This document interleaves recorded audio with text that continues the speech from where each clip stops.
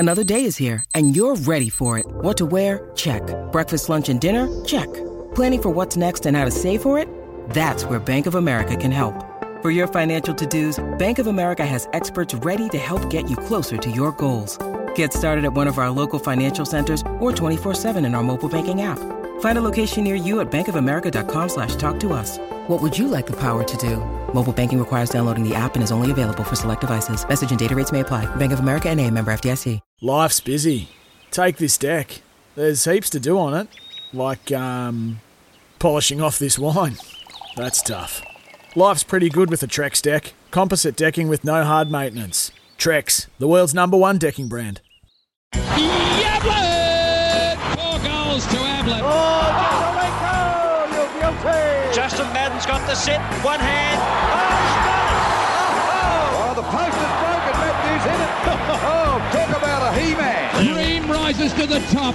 He is an absolute legend of the game. This is your Football Life with Rex Hunt for Tobin Brothers Funerals, celebrating lives. Oh, Matthew, g'day to you and g'day to Australia. And the response we're getting from our program over the last 3 years is magnificent. And just, I'll mention, good morning to the people in Broken Hill who love the big stars we've got. And there's a couple of guys who have a coffee and just they try to work out who I've got on.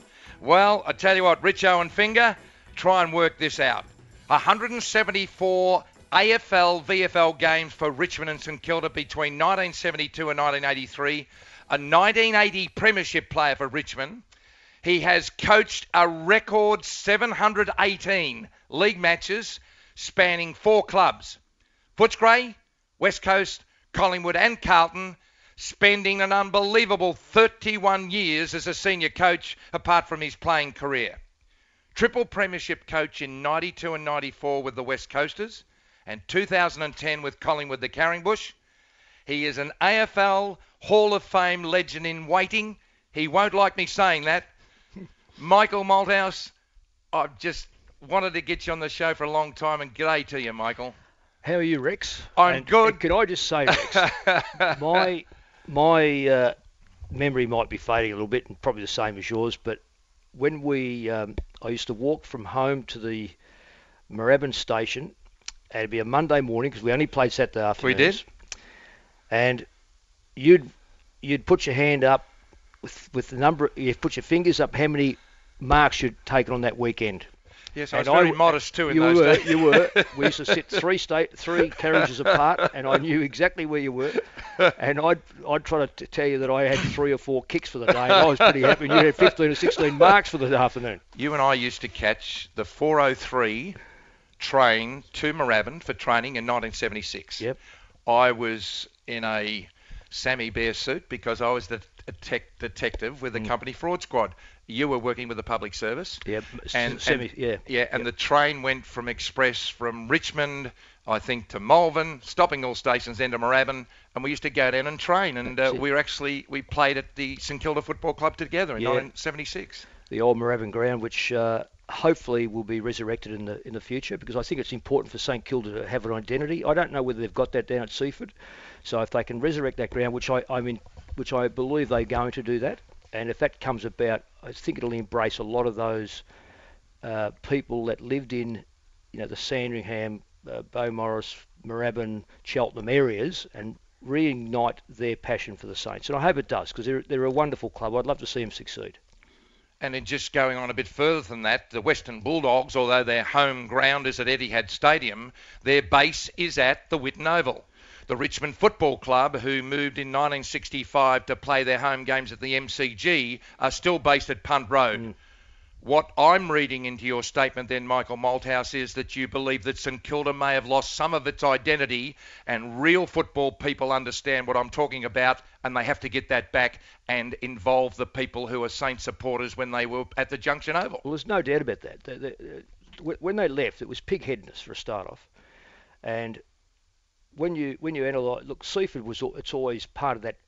And we were part of the zoning situation when we were picked up, Rex, and I was Ballarat, so my zone was St Kilda.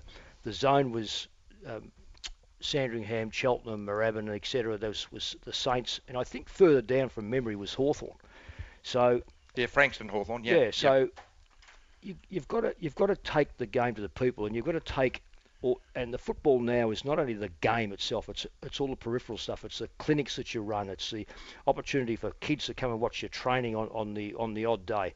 And Moorabbin is associated with the Saints, and that was part of their heritage coming through the 60s, 70s, and 80s. So you'd like to think they go back there, re-establish themselves, re-identify with their supporters. I think they're on a real wave at the moment. I don't say the crest of a wave, but they're on a wave at the moment that if they keep going the way they're going, they're certainly going to be a very good football side, so long as free agency doesn't screw them up like it screwed up a lot of the other clubs. Yeah. Gee, you're opening up a can of worms, and I need to get back to Ballarat where you started, but I also wanted to mention that you and I, apart from catching the train and had the 1 year together at St Kilda, we share a special bond of being a premiership player and life member of the Richmond Football Club. I preface that by saying I sometimes think if you had not gone to Richmond and been a premiership player in that golden era that both of you and I were involved in, whether you might have not had the profile that the Bulldogs were looking for when you first got the job as a young man out of the game out at the Western Oval. Well, I don't want to, the St Kilda experience was fantastic, but there's no doubt in my mind that the one asset I had was having been introduced and knowing very well Alan Schwab. Now I say that, and people go, "Where's this all leading to?" Alan, when Shane O'Sullivan appointed me as coach of the Footscray Football Club, in conjunction with Tony Capes and Nick Collum and Peter Sidwell and a few others, he got reasonable and good advice that they thought was good advice from Alan Schwab. And I know absolutely categorically that when I went to the West, and I thought that there was three in line for it. There was Walls, Schimmelbusch, myself, and I thought I was a distant third. And it was only into 12 months later that people said to me, "We requested all information we could get on you, and you were massively pushed up by Alan Schwab." So I've got a lot. Wow. I've got a lot to thank Alan Schwab about, and that came about because I met him at Richmond. Yeah. So you're probably spot on. And folks, we're talking to Michael Malthouse. He'll be embarrassed during this program, which is over 2 consecutive weeks. He's a star, and I feel so honoured that he said yes to interview for me to interview him today. Alan Schwab, by the way, was an assistant secretary of the St Kilda Football Club before he replaced Graham Richmond as the secretary of the Richmond Football Club. How important, both on and off the field in football terms, do you think it is to do apprenticeships? And I'm prefacing this by saying I'm critical of stars of the game who coach once, don't have any success, and they're branded forever as failures. Yeah, well, that's unfortunate in Australia. We have this very, very poor tendency that if someone gets sacked as a coach, they rarely, if ever, have the opportunity again, particularly now. It may have happened a fair few years ago when a coach may have been sacked, but we unfortunately, we've got a system here that doesn't reward experience. They think that the older you get, the sillier you get, which could be a case with a few of us. In my case, mate, if you Google silly, my head comes up. Well, I must be just particularly behind you. But you don't lose all that experience. But for some reason or another, young coaches, in many respects, look, I was very lucky. I went from playing to coaching, and I think certainly those days should be numbered and they shouldn't happen again. The thing that I would like to think is that you have a 4. We say level 4, and the league are trying to get a level 4 in for coaching. The crux of it is this: if you've coached, I can get a deputy sit next to me any day of the week, and by the end of that drive around Bathurst or around Phillip Island or around anywhere else, they go, "Oh, I know how to drive the car. Look, I've seen you steer it, and I've seen you put your foot on the accelerator." But when they sit in the box, they say, "Oh, I thought this was automatic. It's actually a gear shift." So, Michael, that's why there's so many thousand people sitting outside the fence at the game. Yeah. So, and I'm sure if you said to Michael Voss, and I know Michael Voss has already said it, he went playing the coaching and thought he knew it all. He knows, and he feels he should have had an assistant job first. Yeah. And there's others, Jimmy Hurd and so forth. And I think that the ones, Ken Hinkley's a classical case of a bloke who's gone out, coached at Yes. country level, come back, understands it, been an assistant coach, and he is a very good coach. Alan Richardson has done the same. Gone out, coached his own side. Peel the oranges, be the doorman, be everything, be the chairman of selectors. Have to tell some kid he's been dropped. Tell some kid that he's been overlooked. Bring some kid in from another district. Lindsay Fox used to service his own trucks and change his flat tyres. He is over in the Mediterranean at the moment celebrating his 80th birthday on a boat that's 4.5 kilometres long. So isn't that an experience? And a couple of other names that came to mind, and I think they've been damaged forever, not as people because they're all wonderful people, but in football parlance and could never get another game, is Danny Frawley and Tim Watson. Yep. Because while they're just magnificent players and magnificent coaches, Timmy is a good example when he coached St Kilda. Had he had the cattle, it may have been different. But I do appreciate it. Michael Malthouse is our special guest. What's your earliest memory of your childhood around the Ballarat area? When you look back and you reminisce and you lost your dad at 12, what's the earliest memory? Well, I didn't actually lose my father. He got paralysed when I was 12. Paralysed, did he? Yeah. There's a couple of memories, but... that's not far off losing your dad. No, well, I did. It put real pressure on you? Yeah. And character building for a young boy? Yeah. Rex, there's probably other memories before this, but one of them was quite sad in many respects, but it was just part of life. For what reason or another, I don't know why, but my father used to get dogs that were mad. Totally mad, but very loyal. Really? What was their name, Rex? Oh, no, we had a few of them. And we live in a commission home area up around Wendouree West, and we're going to the football. And I remember him driving I think he had a Vanguard, and my mum was in the front, my sister and myself were in the back. He was driving to the game. So I would have been 6 or 7, I suppose. And he's going to play, and my stupid dog, or his dog, run out in the road and fought the dog up the street. They both rolled from the footpath straight under our car. We killed both dogs. Oh. So, I mean, that's a strange, but it's a memory that I've always thought about, because the dog actually got out from under the car, ran and jumped the fence and dropped dead on the way to the football. I can't remember whether my father actually went and played footy or not. But isn't it amazing how some things like that, as a kid, actually stick in your mind? We're going to take a break and come back and then talk about when you really started to like footy, when you really started to think, I'm okay at that, and when St Kilda came knocking on your door. Michael Malthouse has joined us today, folks, right around Australia for Tobin Brothers celebrating the footy life, and we'll be back very, very shortly. Dream rises to the top. He is an absolute legend of the game. You're listening to This Is Your Football Life with Rex Hunt for Tobin Brothers Funerals, celebrating lives. And we're celebrating the footy life and times of Michael Malthouse. And when the history of the game is written, Mick won't like it, but his name will be in that book, and it will be right near the top. Tell us about your junior days at Ballarat in St Kilda zone, the first approach to St Kilda, and what were the circumstances, Michael Malthouse, of seeing you arrive at Moorabbin, home of the Saints, for the first time? Interesting, Rex, because it's probably not what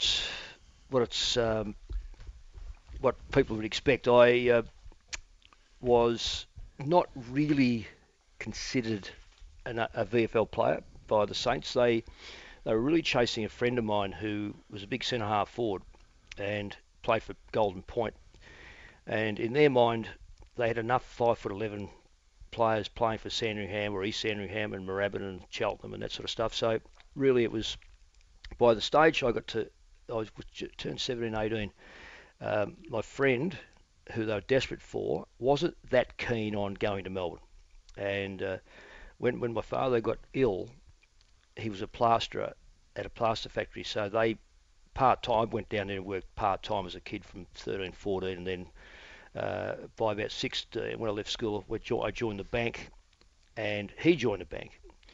And this gives you a bit of an idea how, if you know the geography of Melbourne, you probably need to know this for the answer, is that Bruce got moved to Moorabbin, and I got moved to Sunshine.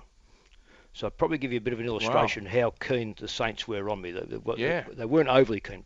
And even I'd forgotten about this. Christy has written a book called Malthouse, Football Through Her Eyes. And she said to me, you better give me a bit of an idea what's going on, Dad. And I said, well, I forgot about this. I went down and I played 3 practice matches, and one of the Saints officials came over to me and said, "Son, go back to Ballarat and enjoy your football because you're never going to make it." I see. How many games had that fella played? Well, it would probably come from Jeans and anyone else. Did it really? Well, they were quite qualified. Oh yeah. So I actually had a crook back, but you don't tell them that, of course. So I went back to Ballarat, got over my back injury, played 1 game, and they invited me back. So I ended up coming back in 72 and played a few games. You did 3 finals in the first year. Yeah. You played in the preliminary final against Carlton. Yeah. Richmond. We played in that amazing 72 grand final when there was 50 goals kicked. Can you ever imagine that a side can kick 22 goals, 18 and lose a grand final by nearly 5 goals? A grand final. They kicked 28-9. Through your playing and coaching career, have you ever had any of those days where you've played okay, and I think we played okay on that day because have a look at the score, and the opposition just kicked them from everywhere? You've had those on and off? Yeah. When you've coached. And there's nothing you can do about it, Michael? Well, you'd like to think you can, but the game, you've got no timeouts in our game. Yeah. Quarter time, half times, etc. But momentum's one of those intangibles. You don't know where it comes from. Yeah. You don't know where it goes to. It's how long you hang on to it. It's a great ally. It's a terrible, terrible enemy. Yeah. In 1976, you'd accumulated 50 games in 4 years, and it was just, you weren't certainly going to be a member of the 200 club. No. And, you sort of weren't going to retire on your superannuation. Michael Malthouse, what were the circumstances that saw you then go to Punt Road, where I believe that was the apprenticeship on the field that you needed to have done what you've done off the field? Well, it was interesting because my naivety, I got 3 phone calls from 3 different clubs, and I thought, this is in June, by the way, because in those days you can get transferred up until the end of June. And there was no permission; they just ring you up, wouldn't they? Yep. And I thought, oh, how good are those people ringing me up to see how I'm going? And then it dawned on me that it wasn't about that. It was about Paddy Ganane actually put more time in, and I turned up on the Monday night, collected my boots from Moorabbin, ran into the coach of the seconds, and he said, "What are you doing?" I said, "Well, I've just been transferred to Richmond." And he said, "I know nothing about it." And I said, "Well, I suppose it's the senior coach and others." Anyway, on the Tuesday, I flew to Adelaide with Richmond to play in one of those, whatever those games are, and then got back and played on Saturday for the Richmond seniors. So it was amazing. Coached by Tom Havey. Coached by Tommy Havey. At the end of 76, I think he went to Collingwood. Yeah. But even then, did you really take it all in about what an inspirational coach was? Not that Alan Jeans wasn't, by the way. They're both magnificent, good. magnificent coaches. Both deservedly are great men, or great coaches. The thing that I know that I learnt probably 4 or 5 years later, because you don't always learn immediately. You got to learn. Sometimes you got to look back and say, what did I learn out of that? I learnt this, that football doesn't last forever as a player. So where do you go to? So my idea was take as many notes and think about the next phase of your life, which is going to be coaching. I never had my ambition was to be as good as I possibly could, but I thought this will be a job in the bush. But both those blokes taught me that there are 2 ways. There's more than one way of winning. Gene said, keep them to 6, we kick 7, we win. Hafey said, kick 30, they'll never kick 31. And they're both right. Yeah. So it's different methods to get to the top. And I thought, well, if I can take a bit of each out of these and put it together with my philosophies, I reckon I can understand that I don't have to be Jeans, I don't have to be Hafey, I can be myself, but never regret playing for those clubs. Back then, there were times for larrikins. We had a bloke called the Whale Roberts, and when he transferred to South Melbourne with Francis Jackson and Teasdale, who won a Brownlow, Richmond got Patura. But Graham Richmond said at a function publicly, I think we've made the gravest mistake we've ever made by getting rid of the Whale because he was the backbone. Jimmy Jess was such a sort of player, and you actually egged him on with the ferrets and that sort of thing. Well, that wasn't hard. But isn't it just amazing, the larrikins off the field, when the Shizen hits the fan on the field, either Jess or Malthouse are right behind you, and so is everyone else. It was just a magnificent group coached by Tony Jewell. Yeah, I think Rex, in fairness, one of the things that really binds you together is to be able to get through to September and win that game.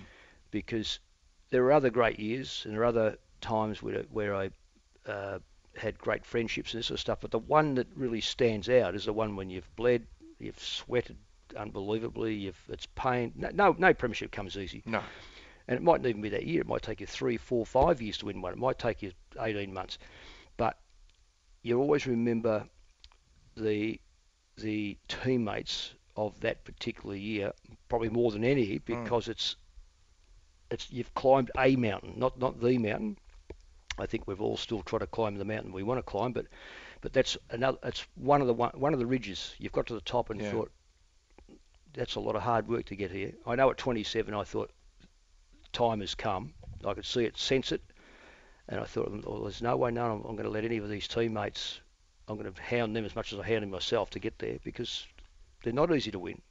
Apart from your coaching premierships, at the West Coast and at Collingwood, where does the playing premiership stand for you? Because Lynn and I spoke to Nanette at the presentation of when the life members, premiership players who had played 100 games or dual premiership players, were made life members. There's another story coming on, because I'm making a real bid that every premiership player for any club should be a life member. And that's no detriment to the sandwich makers and the towel wipers and that sort of thing. With your accolades and your achievements, where does the premiership at a great club and a great team stand for you as satisfaction? Well, playing and coaching are two different things, so I separate them. I don't think it's fair either side to blend them together. Playing to me was a different. Playing to me is very, in many respects, a bit more selfish. I don't believe I was a selfish player, but if you walked off with a loss and you played a pretty good game, you're not as devastated. But when it doesn't matter how good your players play as a coach, if you haven't won, it sits with you hard all week. So I've got to separate those. So playing, you bled. I always say this: you bled for a premiership. Whereas a coach, you probably got your ulcers and your grey hair, or your hair fell out, or you didn't sleep, or whatever the case is. So they're all totally different. But I still think there's a mountain to be climbed that'll, unfortunately, right now, I will die without climbing that mountain, because I'm not trying to be dramatic here, but I've never succeeded in reaching what I thought was the pinnacle. Really? Oh, I think there's a lot of people like that, and I'm certainly. Premierships are all part of it. They're not the destination. So I look out and I've seen that mountain. I've looked at it every morning of my life as a coach and player, and I thought I've got to keep climbing, but I've never got to the top of it. So I'm going to I've got to be satisfied with what I've done, but I'm not satisfied that I didn't get there. Michael Malthouse has joined us for Tobin Brothers, celebrating the footy life, and thanks for joining us right around the globe and, in fact, on the internet, which is an amazing thing right around the world. We're going to finish up very, very shortly and come back next week and then get into the real crux of the matter, the coaching, Michael Malthouse. But the best player you played with over your playing career? Played with? Well, I've played with some pretty good players. I wouldn't want to name any particular player. There's players I've played and coached against that I think are probably in the best groupings of players. But my days at St Kilda, to start in 72 meant I'd been playing with players that had played off in the 71 grand final. So there must have been some absolutely ripping players. Dittrich, Davis, Breen, Cowboy Neal, Lawrence, and these sort of players. Then when you moved to Richmond, I played with, at the end of their careers, blokes like Sheedy, Hart, Bartlett and Burke. Well, Bartlett and Burke, that wasn't the end of them, because they went on played in the 80 Premiership. So they were great, fantastic players. Yeah. And then, so it's very difficult for me to sort of say which one would be. Jeff Rains was as good as anyone when in that 80 grand final. Yeah. And the low light for me in when I found out that they were going to honour premiership players for life memberships. Jeff Rains wasn't a life member at the Richmond Football Club and played 148 games for the club, and he didn't qualify for 150, which is the qualifications, no more, and played in the premiership. That's why it had to be changed. You know, and you're like me. There's no good just changing change for the sake of it. But if something changes in the game or at a club for the better, you must make a stand for it. Well, the premierships, the club sees them as the ultimate. Yeah. And they're very hard to win. In 1980, there wouldn't be one Richmond supporter who wouldn't have thought the club wasn't going to win one in the next 5 or 6 years. In fact, 82. And what is it now? 36 years. 36 years, and Richmond, as much as they'd like to think they're going to make the 8, they've got no hope making the 8. They've got no hope. No. And I just hope that you and I live to see another Richmond premiership, because we will break the all-time record of human beings living on the earth. And that might sound tough, but there's 17 other sides who have got the same idea. Yeah, Michael Moldhouse, exactly. You better take a week off. We're coming back today week to just continue on with your coaching career.